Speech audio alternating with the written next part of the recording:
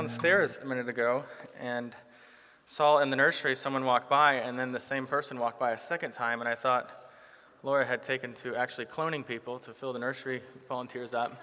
So if you'd like to be cloned, it's either that or it's twins, Ashlyn and Taylor down there, one or the other. So either way, though, it's working. All right, so we are in Luke chapter 19 this morning, starting it. So do whatever you need to do to get to that before you this morning. Get it so you can see it and understand as we're working our way through this. And as you're finding your passage, let me ask you this. Have you ever met a Christian who is just so solid, so in love with Jesus, humble, godly, kind, only to find out as you start talking to them just how dark their past is? Like things you just kind of hear it and you're like, I did not expect that. You ever meet someone that? I know some of you are Christians like that, and I love it.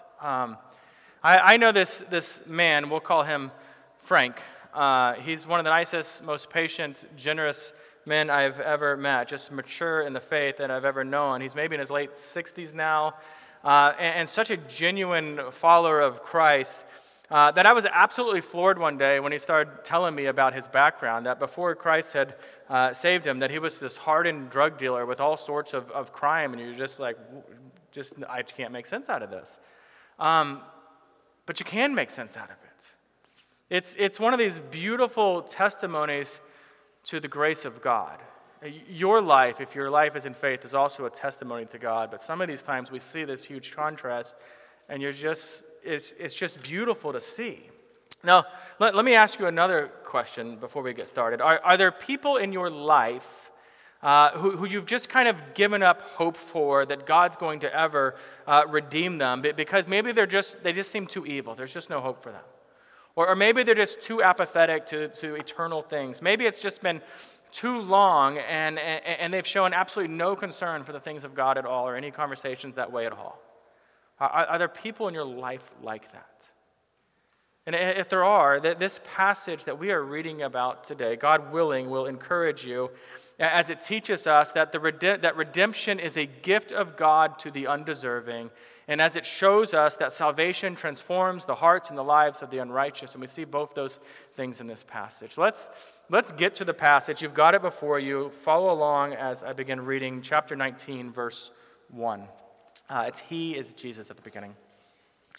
He entered Jericho and was passing through. And behold, there was a man named Zacchaeus. He was a chief tax collector and was rich. And he was seeking to see who Jesus was, but on account of the crowd, he could not, because he was small in stature. So he ran on ahead and climbed up into a sycamore tree to see him, for he was about to pass that way. And when Jesus came to the place, he looked up and said to him, Zacchaeus, hurry and come down, for I must stay at your house today. So he hurried and came down and received him joyfully. And when they saw it, they all grumbled. He has gone to be the guest of a man who is a sinner. And Zacchaeus stood and said to the Lord, Behold, Lord, the half of my goods I give to the poor, and if I have defrauded anyone of anything, I restore it fourfold. And Jesus said to him, Today salvation has come to this house, since he also is a son of Abraham. For the Son of Man came to seek and to save the lost. The grass withers, the flower fades. Let's pray. Heavenly Father, this word we have just read is your word. Give us hearts, give us minds to approach it as your word. And may we learn what you intend for us to learn from this interaction between our Lord and a man named Zacchaeus so many years ago. So Lord, please remove the notifications in our minds and give us real focus this morning. In Jesus' name we pray, amen. So you're getting the story here. Jesus enters into the city of Jericho. You probably know this city if you've been anywhere near churches at any point in your life. It's been a long time, however, since the trumpets blare, since the walls fell down, and the place has been built back up. It's at this point now run by Herod the Great, right? And it's just prospering massively. Now, this new Jericho had a palace. It had a hippodrome, which was a big deal. You could do races and entertainment, and anytime you can get to races and entertainment, things are pretty luxurious in a town at this point. It's along this major trade route, and all that really means for us is it tells us it's an incredibly rich place because money is coming in all the time. It's a wealthy, wealthy city that Jesus encounters Zacchaeus. And now, up to this point through Luke, we've come across a number of tax collectors, and every time we've kind of talked about who they are. They are these traitors to Israel is the way they're viewed. Well, Zacchaeus is the chief tax collector. He is the traitor of all traitors, right? If we consider the analogies we used a few weeks back when we were talking about a tax collector, then Zacchaeus is the gang leader. Zacchaeus is the head pimp. He is the kingpin of the cartel. He is a terrible guy. Zacchaeus is the worst. Don't forget that as we're considering this. He's not some decent, misunderstood guy. He's a terrible person in this society. He's also quite rich. Most of his money is made in the form of theft, right? It's by collecting more money than he's authorized to collect. It works like this. Say you go into Varsity Donut, right? And you want one of those blueberry cake donuts that are so scrumptious. And it's supposed to be 89 cents. And instead of the lady or the person behind the counter charging you 89 cents, they say it's $3. And you give them $3. And so they put 89 cents into their drawer and they take what? Do the math, Stucky. $2.11, and they put it into their own pocket, and now they're making money that way by cheating you, by cheating their employees. And Zacchaeus is a hated man, right? He's absolutely hated, but he's a rich man. And then Jesus comes to town, and for some reason, Zacchaeus wants to see this religious nomad because he's heard so much about him, right? Maybe he's heard about the miracles he's performed. Maybe he's heard that this man preaches with authority that we've never heard before. Maybe he's heard that, this man even extends grace to those despised within our Jewish society. That's what he wants to see is Jesus. And what's the one physical characteristic we know about Zacchaeus at this point? Say it. Right? Here's this guy forever known as being short. He would have been called vertically challenged in our politically correct culture today. He's short. He's a wee little man, right? You know that term. It's a Scottish term that just means little, but you know it because of the song. Any of you know you could sing the song right now?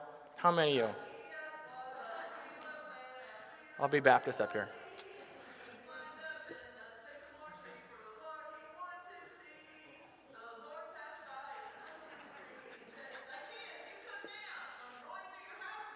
Yes, so that's the song. Most of you probably can sing it. If not, on your way home, teach it to your children. Well, you're about to clap for singing of Zacchaeus? Go for it.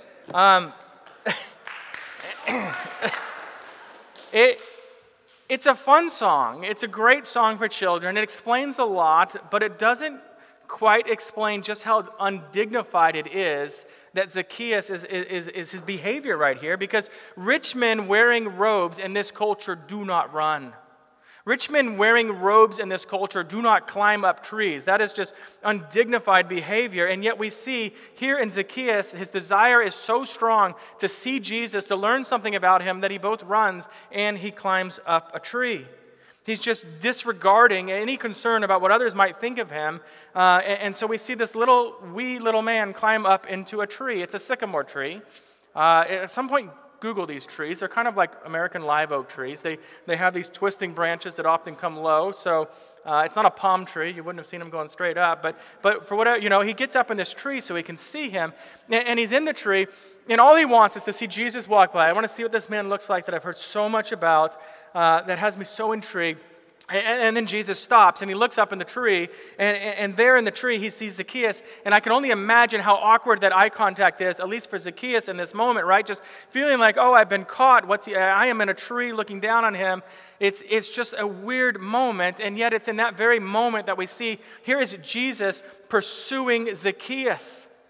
Right? Zacchaeus has a little bit of interest, but it's Jesus who's going to pursue him. Jesus knows his name. He even knows the corruption of his heart. But Jesus doesn't look upon this corrupt, wee little man with contempt. He looks on him with compassion.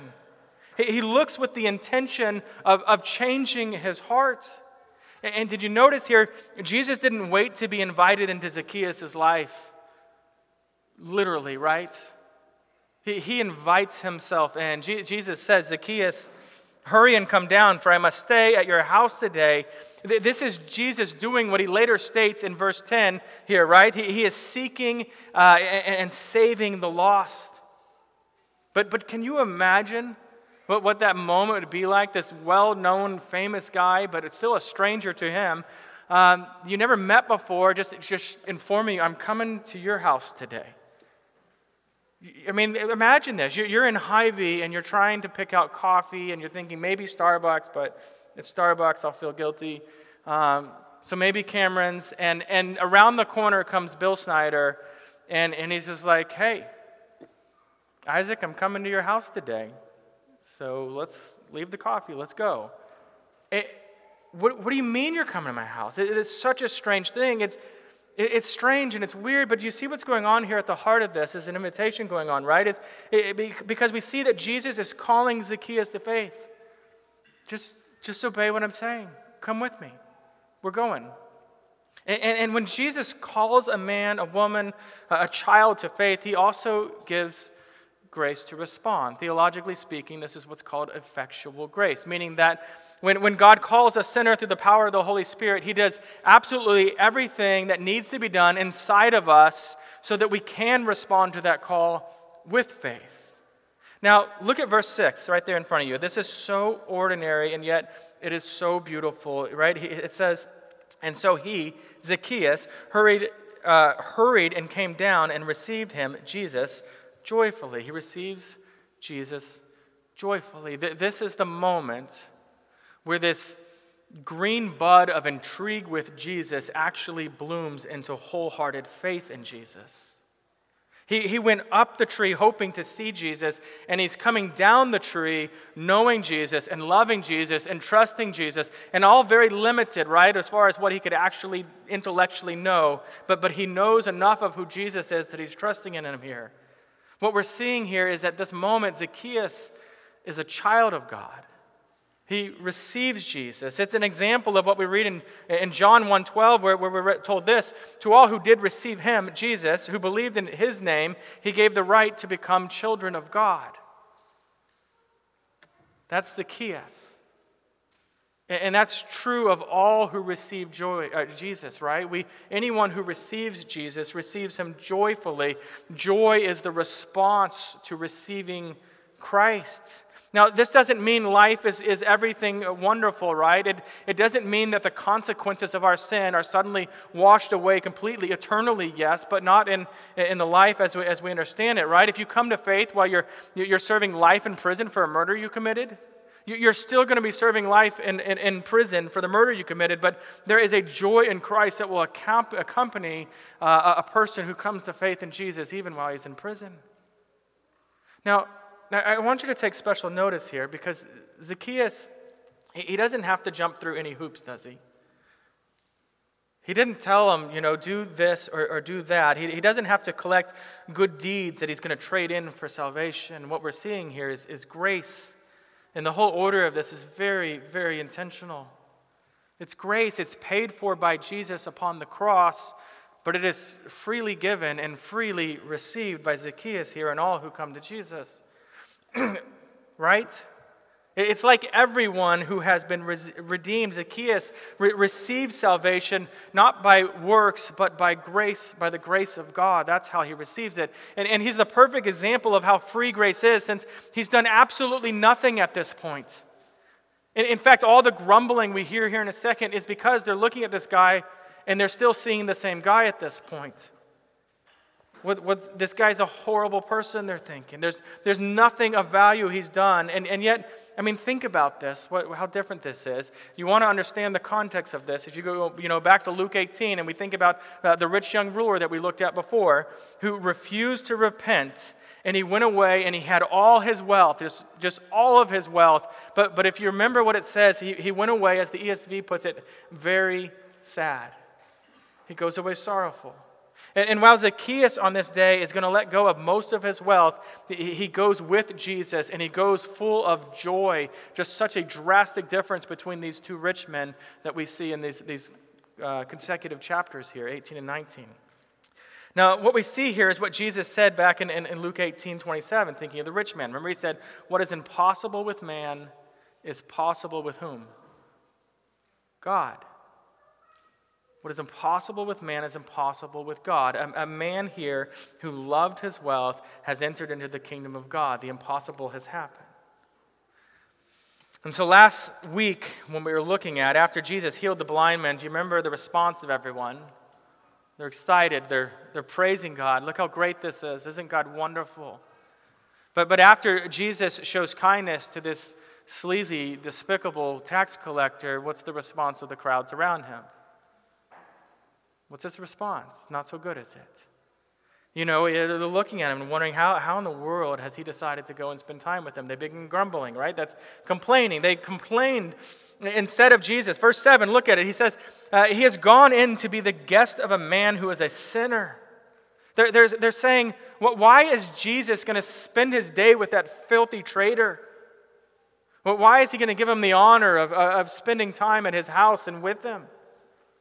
And you know deep down what they're really getting at, what they really mean is Jesus should come to my house because I'm a better person than Zacchaeus. He should be here. Jesus doesn't know what he's talking about if he's going to spend time with that guy. The people don't view Zacchaeus as worthy of Jesus' attention, of Jesus' presence, of Jesus' grace. What they don't understand is that salvation is for sinners.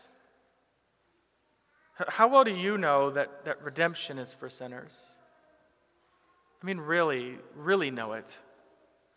Not just in theory, but in absolute reality. A little over a month ago, Aaron Danielson, a man while on a Trump cruise rally in Portland, Oregon, was shot and killed. The man who shot him was a left-wing Antifa supporter by the name of Michael Forrest Reinhold. A few days after that, when the federal law enforcement arrived to arrest Reinhold at his apartment, he pulls out a gun, and in the whole interaction, the officers end up shooting and killing him. Do you remember when you first heard this story? Maybe it's today. Maybe many of you have heard it already. Did you say out loud or in your heart something along the lines of, good, he deserved to be shot. I'm glad it went down like that. I'm glad we're not going to waste tax money on that guy. And I asked this question because I did. I absolutely did. Right? It's not a question of was it the right thing for the officers to do. I believe so, but that's not the point here. I cringe at the fact that I said good because those words just betrayed my heart and how I'm thinking in that moment, because I was glad that Michael Reinhold was killed like that. I was glad that this sinner was going to face the judgment that I felt like he deserved. And the sad thing is I'm thinking about eternal judgment. I'm talking about hell here. And in my heart, I was glad that happened instead of him being arrested and tried in court and given the just consequences for his actions. Where maybe, God willing, in the whole process, he might receive faith in Jesus. Why didn't I want that for him? The grumbling people in our passage don't want grace to come to Zacchaeus. That's how they look at him. Because as far as they are concerned, Zacchaeus deserves all the worst things that happen to him. As far as they are concerned, Jesus should be throwing rocks at this dirty traitor, not honoring him by spending the day with him. The view of Zacchaeus is that he is beyond redemption. That man's earned the consequences of the wrath of God, unlike ourselves. So where is your heart when you look on people like Michael Reinhold? And I want to be more like my Lord than these grumbling people. And unfortunately, I feel like I'm more like those grumbling people more than I wish was true. I want to see all people, even the worst of sinners, as souls that God can redeem. To really view them that way. As souls that I want God to redeem. That's my desire for them. Has anyone ever accused you of hanging out with the wrong people?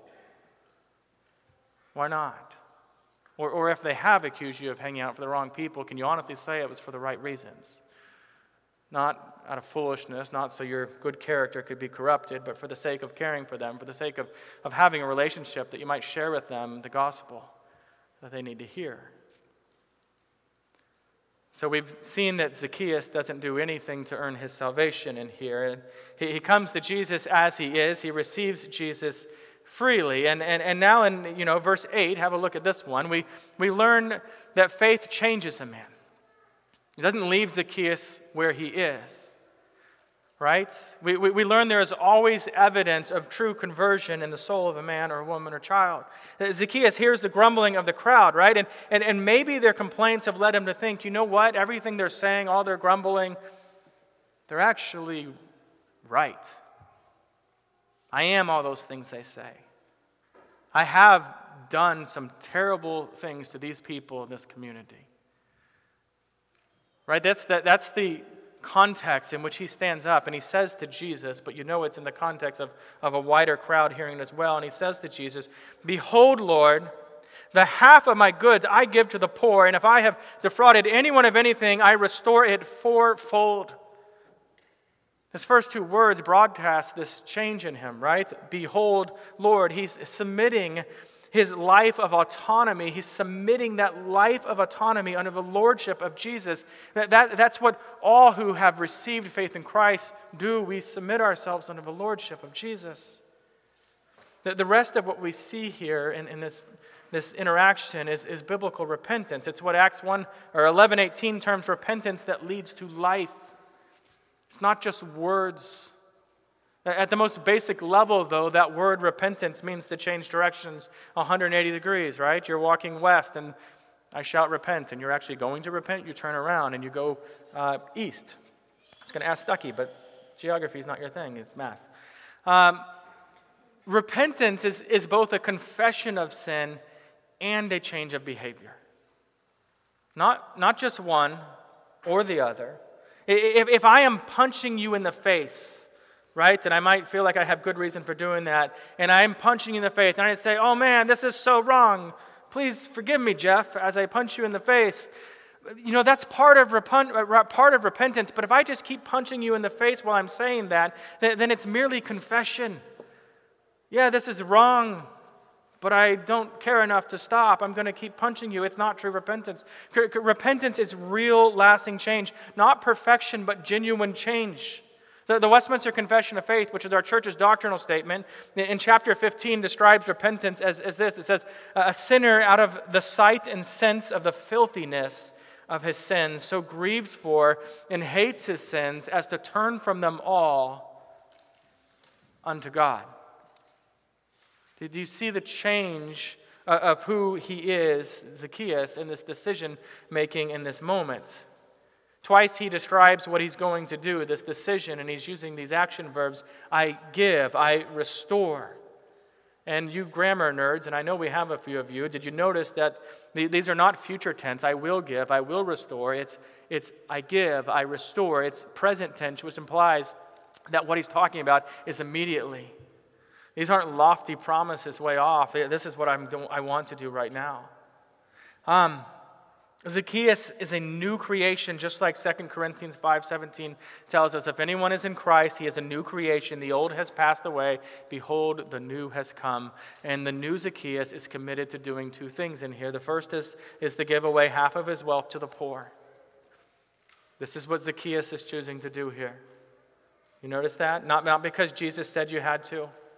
Not because this is, the bill has come for salvation and now he has to actually pay it. He does it because this greedy, money-worshiping, crooked tax collector has been transformed by the grace of Christ. He's been transformed and he's become contrite and generous disciple of Jesus. And so he's giving away half of what he has. That is a lot. Can you imagine, no matter what you make, can you imagine giving away half of your possessions? Half of your salary, half of what's in savings? The only explanation of what we are seeing here is that he loves something more than money, namely Jesus, our Lord. This is why many have observed that the way a man or a woman spends her money is one of the best indicators of where their spiritual condition is at. It's one of the most tempting things in the world to become a god to us, an idol. This is because, right, the grace of God frees us to give freely and boldly as we demonstrate that we trust the Lord and are satisfied in the Lord, and He will meet all of our needs. So that's the first thing. The second thing that we see Zacchaeus do here is this commitment to make restitution. Tax collectors, right, they have this reputation. They're a bunch of crooked thieves.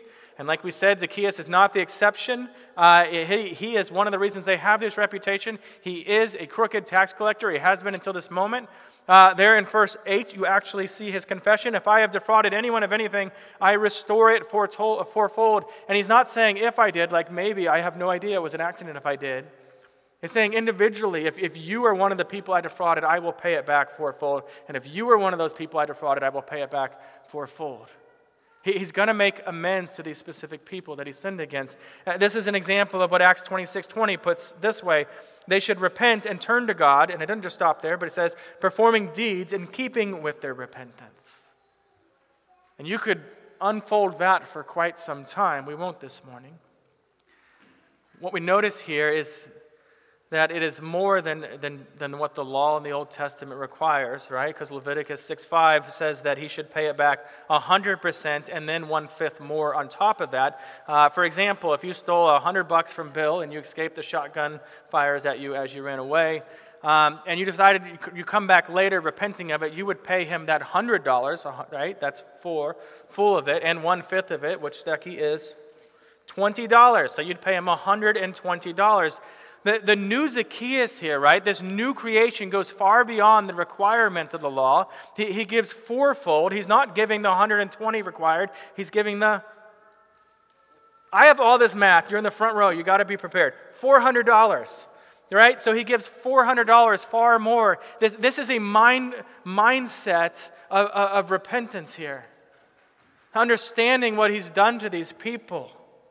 Not to pay God back, but to pay this individual he sinned against back. And we're seeing this happen at the moment of Zacchaeus' conversion, right? But it's also an ongoing way of life for you who are Christians. You who are united with Jesus Christ through faith. It's an ongoing thing. And so let's make this personal for a moment. What are the habitual sins in your life right now? Something's coming to mind. Right? The one that feels like a big groove in the ground you just can't get out of. What changes does God want to bring in your life? If you've been taking what does not belong to you, stop and make restitution. Whether we're talking digital things or time from your employers, whatever it might be. If you've been neglecting your family, restructure your schedule or set down your phone and set apart time to do the things that your wife, your husband, your children need you to do. If you've been lazy at work or school, commit to work heartily and serve in the strength of the Lord. Have you been succumbing to sexual sin or to lust? Repent and make the changes that will guard your purity. If you've been living selfishly, learn to serve. If you've been tearing people down with your words, learn to build them up. If you have a complaining spirit, then commit to the Lord today to pursue contentment. And if you need help with that, there's a Bible study on Friday, 2 o'clock. That's not supposed to be a plug. It's not my notes. After Zacchaeus makes these commitments in keeping with repentance, Jesus says to him, but also to the grumbling crowd, so everyone hears this, he says, "Today salvation has come to this house, since he also is the son of Abraham." He's confirming to everyone that while Zacchaeus was merely a sinner, he is now a child of God. And by calling Zacchaeus the son of Abraham, he's saying that Zacchaeus is one of the lost sheep of Israel that Jesus speaks about in Matthew 15:24. The ones that Jesus says, "I have been sent to go and find." Zacchaeus is one of them. Zacchaeus can also be called a son of Abraham because he's in the covenant by grace through faith. As Galatians 3:7, which we often read at baptism, tells us, "Know then that it is those of faith who are the sons of Abraham." Here is Zacchaeus receiving Jesus, receiving faith. He's a son of Abraham, child of God. Now, I want to look at verse 10, and then we'll come back to one more thing, and we'll be done here. Verse 10 is one of my favorite verses in all of Scripture, simply because it so succinctly summarizes why Jesus, right? Why the divine is so willing to to come amongst human flesh, to live amongst us, to die for us. Verse 10, Jesus says, "For the Son of Man comes to seek and to save the lost." In fact, the verse is so simple, it's hard to explain too much more about it. There's a little here, right? The phrase, the Son of Man, what does that mean? It's a messianic title. It's given through the prophet Daniel. Simply put, it's referring to Jesus.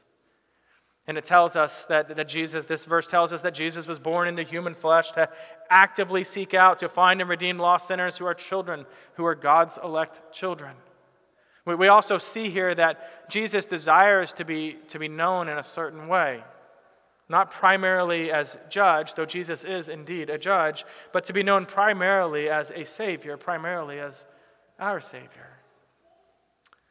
So one more last thing today. I want to challenge us a little bit, to come back around, to challenge how we view people, how we actually day by day live out evangelistically. Because somewhere in our heads, if you're anything like me, we often do this thing that I kind of want to call it, like we become redemption scouts. If you're familiar with that idea of a scout, like a sports scout or a talent scout, right? You go and you assess people and try to figure out what are the prospects of them succeeding or not. And so you kind of put on this mindset, and you come to your classmates maybe, and you think, you know what, okay, so Rose, she's a really sweet girl. She volunteers for Big Brothers and Sisters. I've never heard her cuss. She dresses really modesty. And you kind of make all these observations, and then you file her down. This is a blue chip prospect, right? She's likely to become a Christian. I can see it. She's mostly there already. Highly likely to come to faith in Jesus. And so she's worth investing in about Jesus. You just expect her to come to faith. But then you look across the classroom, and there's Roxanne over there, and you think, Roxanne gets drunk almost every other weekend. She sleeps with guys she meets on Tinder. Her language would make a sailor blush. I'm pretty sure I saw her cheating on the exam we were taking last week.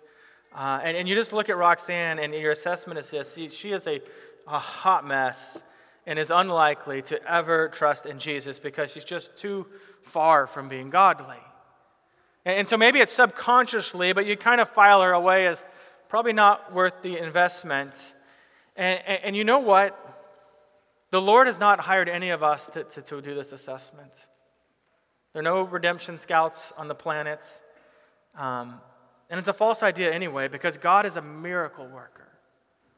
But because Jesus has come to seek and to save the lost, and he will find the lost, and he will redeem the lost, and because the Holy Spirit can absolutely penetrate even the hardest of hearts, no matter what their life has looked like, does look like. In other words, God is just as likely to give faith to Roxanne as he is to Rose. Furthermore, on the flip side, Rose deserves hell just as much as Roxanne. She's a sinner, even if you've assessed her pretty well. And further still, you and I, we deserve hell too. That's what our deeds have accomplished. And so if you're with us today and you feel you're beyond redemption, you need to know this. Truly, like Zacchaeus, you are not a hopeless case. And Christians, your alcoholic mother, she's not a hopeless case either. The coworker of yours that's crude and dishonest and makes you feel just downright creepy, he's not a hopeless case. The LGBTQ promoting dorm mate in your dorm, she's not a hopeless case. With Jesus, there are no hopeless cases. None. We see this in Zacchaeus. And so tell people about Jesus. We're almost done. Last thing here. I imagine no one in Jericho thought Zacchaeus was interested in learning about God. If someone said, we should go talk to Zacchaeus about Jesus, this guy coming to town, he won't care. That's not the guy. No one, right? But unbeknown to everyone, he was interested enough to risk mockery by climbing up a sycamore tree after running ahead. It's really the same for many of the people that you know. If you talk to them about Jesus, even just asking, hey, what do you think about Jesus? What do you think? They would willingly engage you in a conversation about Jesus. If you invited them to church or a small group or a Bible study or your campus group or anything else, they would come. They would. Maybe they are looking for a sycamore tree to climb up and to see Jesus, and maybe a simple invite by you, a simple question by you is the sycamore tree that they are looking for. And so keep hope alive. Keep praying for the salvation of those that you know, those you care for. For in a sense, we are all Zacchaeus. And what Jesus did for Zacchaeus, if he hasn't already done for you, you need to know that Jesus is willing and Jesus is able to do this for you and for those you love, even those you don't love. Let us pray. Lord Jesus, you came in human flesh to seek and to save the lost, and today you continue to seek and to save the lost. May we today rejoice to be not your scouts, but to be your messengers of the good news of the glorious gospel. And Lord, if there's someone joining us here today who hasn't trusted in you, we ask that today would be their day of salvation. It's in Jesus' holy name we pray. Amen.